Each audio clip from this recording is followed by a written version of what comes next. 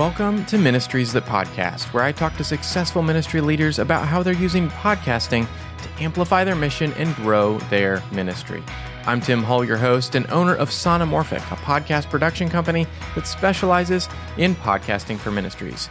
This is a How They Could podcast episode, so I'll be unpacking my podcast strategy for a ministry that doesn't have a podcast, but I really think they should.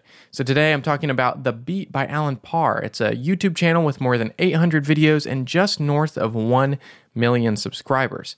BEAT is actually an acronym for Biblical Encouragement and Truth, and Parr is a national speaker, YouTuber, author, ordained minister, husband, and father. He's a co-founder along with his wife Jennifer of Let's Equip Incorporated, which is a nonprofit organization that equips Christians and Christian organizations with courses and curriculum to aid in biblical literacy and spiritual growth. He has a THM from Dallas Theological Seminary and has been teaching the Bible for over 2 decades. He's the author of the book Misled: 7 Lies That Distort the Gospel and How You Can Discern the Truth, which published this summer.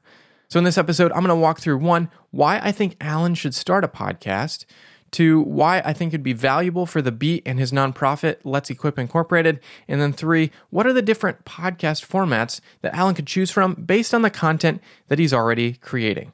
So let's jump right in. Number 1, why do I think Alan Parr should start a podcast? Well, as I just mentioned there in the intro, he has a large following on YouTube with over 1 million subscribers and over 800 videos that he's published. And those videos have amassed over 100 million views, which is super impressive. And then on social media, he has over 101,000 followers on Facebook, over 54,000 followers on Instagram. So he's already got a large following. And also Alan's experience as a YouTuber, along with being guests on several podcasts, means that he already has the equipment and experience to start a successful podcast. But I think the biggest reason that he should start a podcast is his concerns with the future of his YouTube channel. So particularly, he's found himself discouraged because the YouTube algorithm is not putting the great biblical content he's creating in front of his subscribers. He shared his thoughts in a video that he put out about 6 months ago, and Alan explained that the content that his subscribers and the people on YouTube want more of, according to the view count on his channel, has shifted away from the sound biblical teaching that he set out to create for his channel to commentary on pop culture and actually drama within Christianity. And while he does put out some trending content, he says that's not why he started his YouTube channel. So there's 2 options. He can put out the biblical teaching content that people need, but they might not want, and therefore may not perform well on YouTube, as he's been seeing with the view count, or he can create content that rides the wave of trending content and the breakneck speed that unfortunately comes along with it, which will most likely lead to high view counts on YouTube. But as I just mentioned, that's not why he set out to create the YouTube channel. So because of that and some other factors, he has actually announced in that video that he's going with the first option. He's going to take a step back, only publish 1 video a week instead of 2 a week, so he can refocus his energy and effort on the mission that led him to start the channel in the first place. So you should really check out this video with his thoughts if you're considering creating content for Christians on YouTube, and I'll put a link to that in the show notes. So all that to say, I think podcasting is a better avenue for the biblical encouragement and truth content that he's wanting to create, and would be a good complement to the videos that he's already creating on YouTube. Also, since YouTube is the top place people find new podcasts, according to the Edison Research Super Listeners 2021 survey, Alan already has 1 million subscribers, so people will make the jump from YouTube to podcast, and he likely will create a chart-topping podcast on Apple Podcasts just by starting one. Additionally, people spend more time with a podcast episode than a YouTube video. So I think I've talked about this probably before, maybe on the previous How They Could podcast episode that I was talking about, He Gets Us. But according to the popular Think Media channel on YouTube, 35 to 60% is a good average view duration. While in my experience, a good average listen time on a podcast is between 65 and 85%. So compare that. 35 to 60% on YouTube, 65 to 85% on podcasts. So people are completing more of a podcast episode than they are a YouTube video. Now keep this in mind, the top performing YouTube videos are around 7 to 12 minutes long. So they have a shorter percentage of average view duration, and it's on less minutes. And then the average podcast, according to Buzzsprout, is between 20 and 40 minutes. So that's 65 to 85% of a longer piece of content, 20 to 40 minutes. So people are actually more committed to podcast episodes and how they spend their time. And they also just listen longer because of that, because of the length difference and how they are spending their time with a podcast. So that deeper engagement leads to building a relationship between the host and the audience. And that's my case for why I think Alan should diversify his content creation and start a podcast.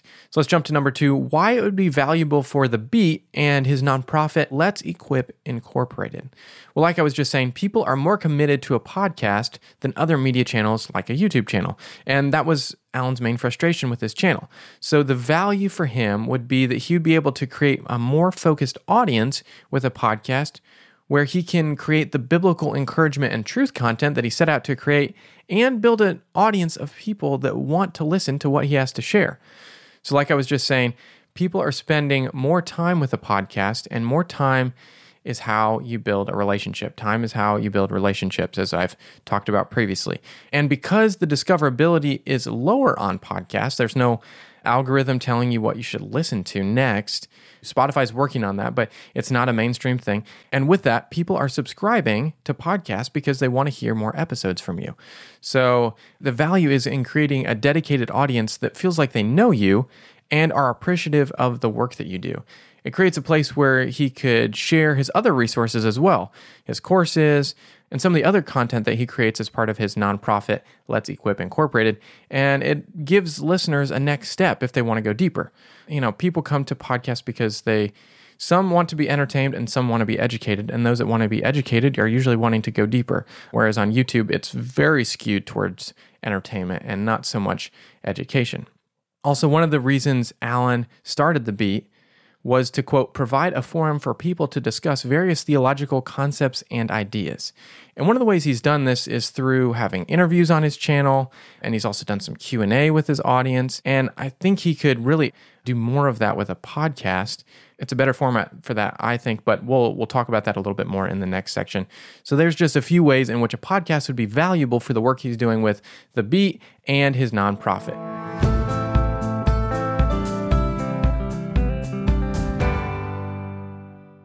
Podcasting takes a lot of time, effort, and to be honest, a lot of Googling. What if you could ask like-minded people how to overcome the challenges you're facing starting a podcast, growing a podcast, or producing multiple podcasts? I think starting a community like that would be super valuable, but I want to know what you think. Would you be interested in being part of a community of ministry leaders using podcasts to amplify their mission and grow their ministry? If so, let me know by filling out the interest form using the link in the show notes.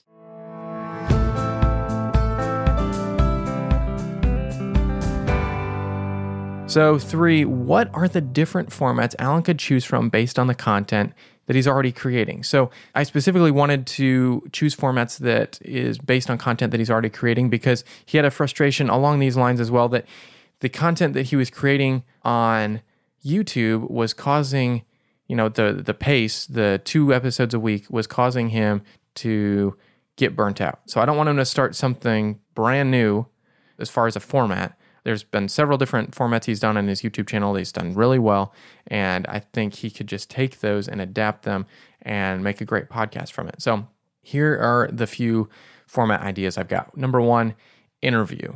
So he's already done some interviews on his YouTube channel, and they performed really well, actually. So here's a couple of examples. Dr. Jeremiah Johnston, the title on that one was 10 Shocking Biblical Archaeological Discoveries That Give Evidence Christianity is True.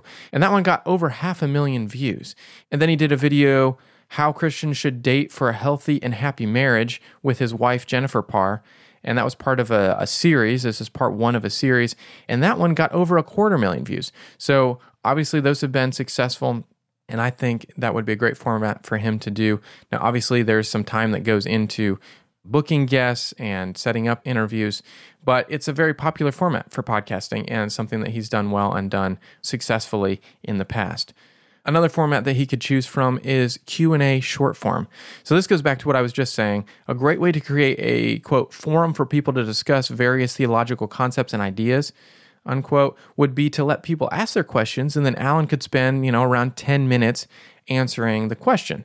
The upside to that would be it'd be quick and easy to produce. It'd be just straight direct to camera, just a microphone and him, and he could publish it on both podcast and YouTube. So that might be a good one that he could take and use on both platforms, as well as this next format, solo. So solo is probably the best option because that's how he does most of his content right now. It's mainly just him speaking direct to cameras. He's got B-roll, he's got other production elements, but it's mostly just him talking. And that's why I think it's probably going to be the best option, because it's already what he does the most of.